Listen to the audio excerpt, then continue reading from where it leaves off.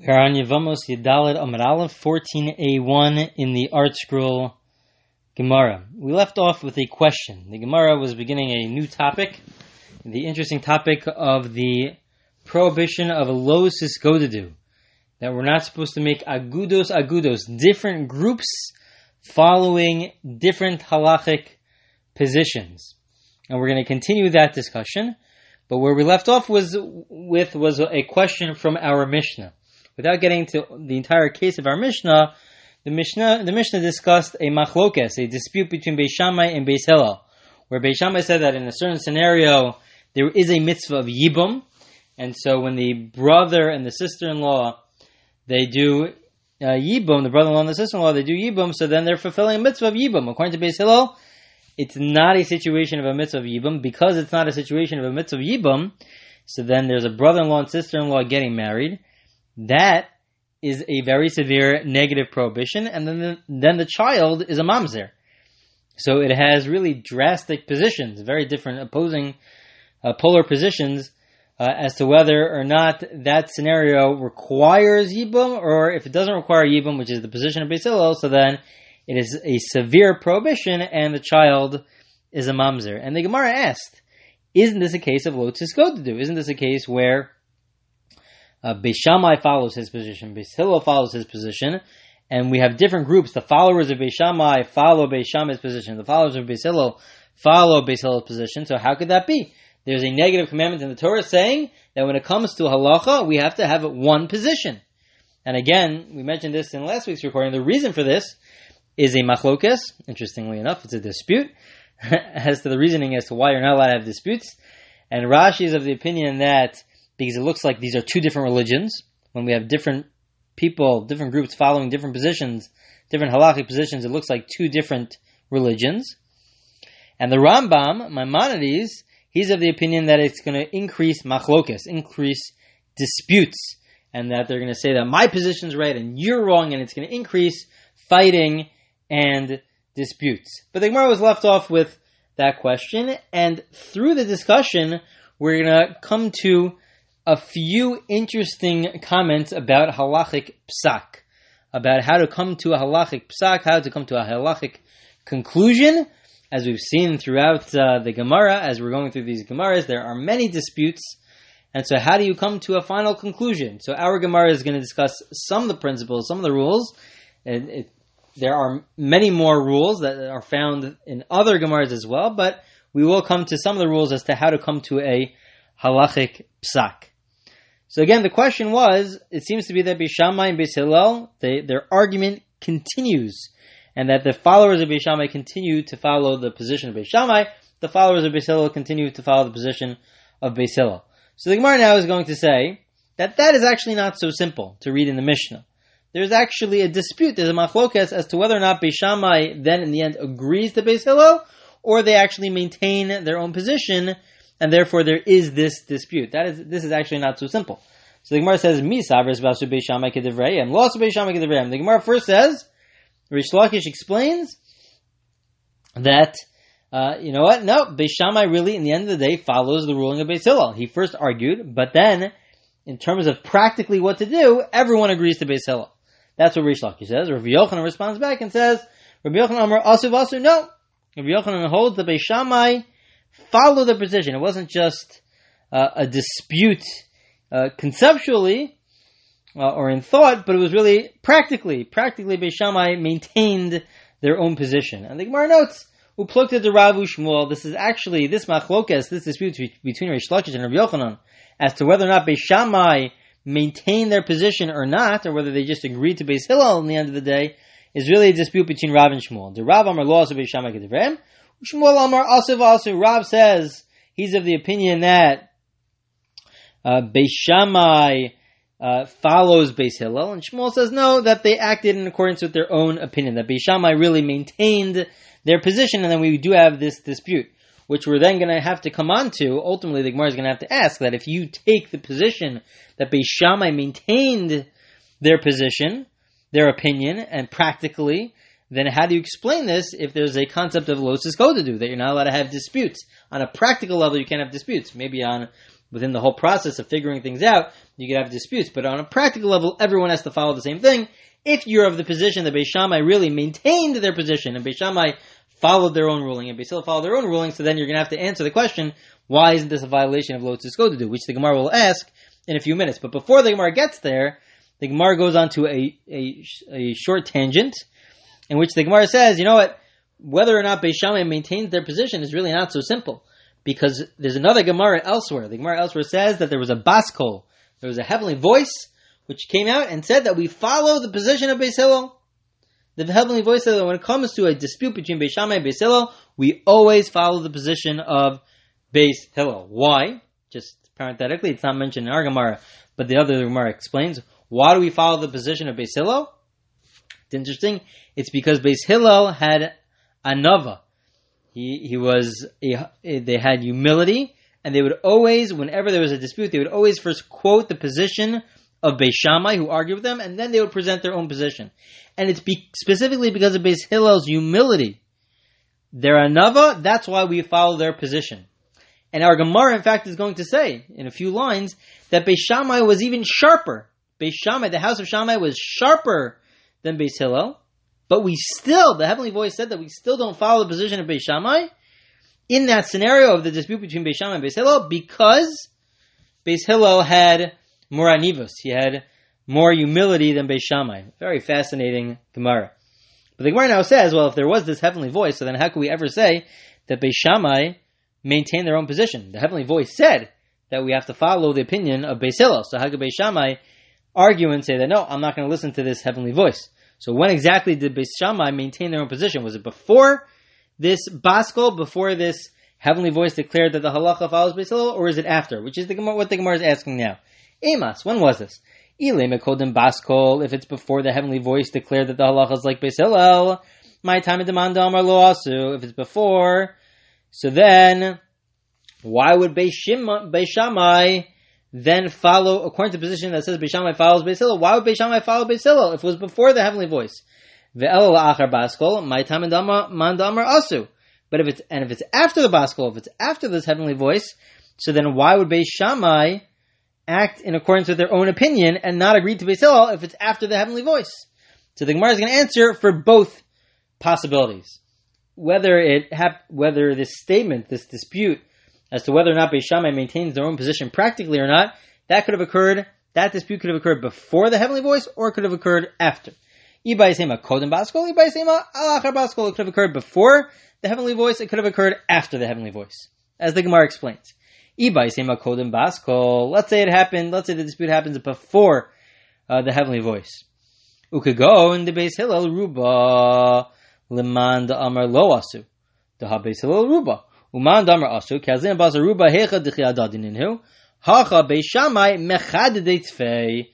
Let's say it's before the heavenly voice. If it's before the heavenly voice, so the reason to say, again, we have this dispute, did Beis Shammai agree to Beis Hillel or not?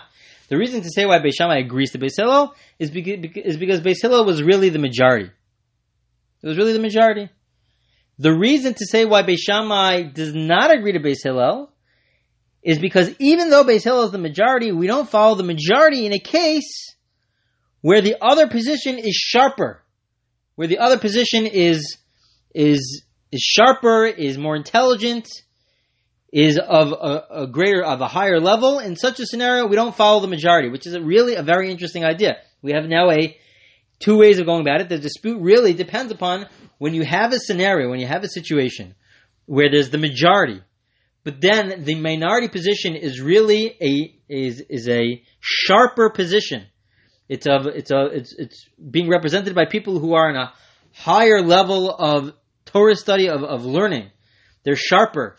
So then who do you follow? Do you follow the majority, or do you follow that the sharper position?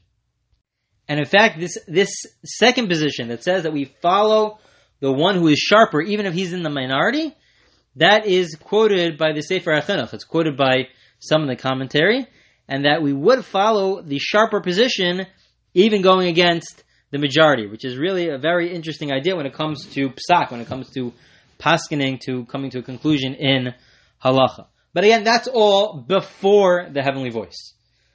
That's what the Gemara says, before the heavenly voice. Now let's get to after. V'bais emal acher baskol. Or you could say this whole dispute, again, this dispute, does Beis Shammai maintain their position practically, or do they agree to Beis Hillel, could occur even after the baskol, even after the heavenly voice, which is, how could that be? There was a heavenly voice. So the Gemara explains, Man da amar lo asu da hanafka baskol. Uman da amar asu, Rabbi Shuhi da amar e mashgichim bebaskol. So this is a dispute with regards to the baskol. How much do we care in terms of halacha about the heavenly voice? The position that says that Beis Shammai followed the position of Beis Hillel after the heavenly voice is because we follow the heavenly voice. We should follow the heavenly voice. But the position that says that Beis Shammai maintain their own position is following Rabbi Yeshua. Rabbi Yeshua he says elsewhere that we do not listen to heavenly voice. And that idea of Rabbi Yeshua is that when it comes to halacha, halacha was given to people. We decide through analysis, through the proper analysis of the Torah, with the oral Torah, and all the tools that is necessary to come to a conclusion. It's up to us. God gave us the Torah to decide what the halacha is. Even if there's a heavenly voice that tells us that the halacha is like one position, we don't follow that position, because it's not up to the heavenly voice. Once God gave us the Torah, also a very interesting idea, it's up to us. We have to, with the tools that we're given through the oral Torah to figure out what the halacha is, we then have to decide it, and we could ignore the heavenly voice. And that's the position that says that Beis Shammai maintain their own position. They follow practically. Beis Shammai continue to follow their position, even though there's a heavenly voice. The other position says that no. Once there's a heavenly voice, so then we have to follow that heavenly voice. Now, that first position that says that Beis Shammai really agrees to Beis Hillel because of the heavenly voice is really not so simple, because there are other Gemaras which say that we don't follow the heavenly voice. So the question, if you're of the position that says that Beis Shammai listened to the heavenly voice, the question is why? Elsewhere we see that we do not listen to the heavenly voice because the Torah was given to people to decide, and we wouldn't listen to the heavenly voice. So why would this case be any different? Which is a big question that the commentators ask, and I'll just give a few answers. In the other Gemaras, it was a case where they demanded their position. They demanded a heavenly voice to say, who do we follow? So in such a scenario where you demand the heavenly voice to come out and say who we follow, then we won't follow the heavenly voice, the baskol. But if the heavenly voice declares who the halacha is like, without the request, without the demand for a heavenly voice to tell us who the halacha is like, so then we would follow the heavenly voice. That's one explanation. And another explanation is that we follow the heavenly voice if the heavenly voice is supporting the majority. When the heavenly voice supports the majority, so then we'll follow the majority, which is what Beis Hillel is. We mentioned before that Beis Hillel is the majority, so therefore we follow the majority. But again, if the whole machlokas, the whole dispute as to whether or not Beis Shammai continues to maintain their position practically or not is after the heavenly voice, so then that depends upon whether or not we follow the heavenly voice in this scenario. If we follow the heavenly voice, then it makes sense that Beis Shammai change and practically then can follow the position of Beis Hillel, because that's what the heavenly voice said.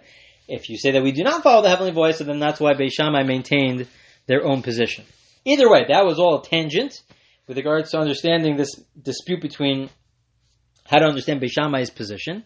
But the main question here, which the Gemara is about to deal with, is that if you hold that Beis Shammai maintain their position practically and argues with the Beis Hillel practically in terms of what they actually did, so then isn't that a problem of Los Iskodedu? That should be a problem. Umanda Amar Asu Karinan Kan Los Iskodedu. Los Asa Gudus Agudos. This should be a problem of Los Iskodedu.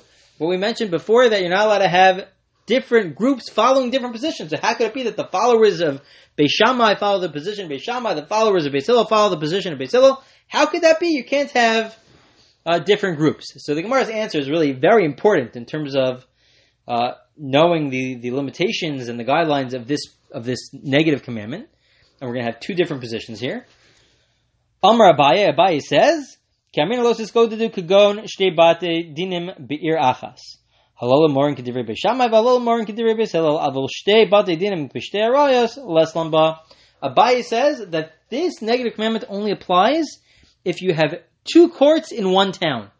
In one city, you cannot have two different courts having two different rulings. If it's in two different cities, once we say that we're discussing two different cities, so then there's no problem there's absolutely no problem. Two different cities, so they're already too far away from each other, then it's not a problem. The whole problem is just if they are all in one city. Even two different courts in one city would be a problem, but if it's two different cities, then it is not a problem. Right? Either it's not going to lead to dispute, it's not going to lead to so much machlokas, so much arguments, because they're in two different cities, they're so far from each other, or within the position that says it looks like two different religions, so then it's a little more complicated, but I guess the idea is that once it's in two different cities, so it doesn't look like people aren't traveling from one to the other, so therefore the picture is not really such a bad picture, because people don't travel as much, I guess, from one city to the other, but it's a stronger question within that position that says the reason behind the negative commandment is because it looks like two different religions. But that's the position of Abaye. Abaye says that this idea only applies within one city, even within two different courts within one city. Amalei Rava challenges Abaye, and he says, what are you talking about? Beis Shammai Beis Hillel is all in one city. If it's all in one city, according to you, Abaye, it should be a problem of Losis Go to do. It should be a problem of having different groups. Within one city, some groups are following Beis Shammai, other groups are following Beis Hillel. So Rava now even limits it even further. Rava says, Kamrina Losis Go to do, Kagon, Beis Din Be'ir, Achas, Peleg Morin Kedivrei Beis Shammai, Peleg Morin Kedivrei Beis Hillel. Rava says that even within one city, if you have two different courts, you're allowed to have two different courts. That's fine. You can have two different courts within one city. The whole problem is if there's only one court within a single court, for them to have different positions within the court, that's a problem. And therefore, it's very, very limited, according to Rava. It's limited to a case where it's within one court to have different positions within one court. That's the case where there is a problem. And so, because we have these limitations, practically, when we discuss Losis Go to do, and you shouldn't have different groups, so it's usually limited to, let's say, within one shul, or within one home. That's usually where the limitation is, when we have that practically, it comes up practically sometimes on Chol HaMoed, when it's Chol HaMoed, whether or not to put on tefillin on Chol HaMoed. We don't put on tefillin on Shabbos, we do put on tefillin during the week. We don't put it on during the actual holiday, but what about the intermediary days? That's a machlokes, and today there are different positions within this, and sometimes you have it that within one shul, some people put on tefillin, some people don't, and so some want to say that there's a problem of Losis Go to do within that. That's one example, that this would be a problem of different groups following different positions within one shul, let's say.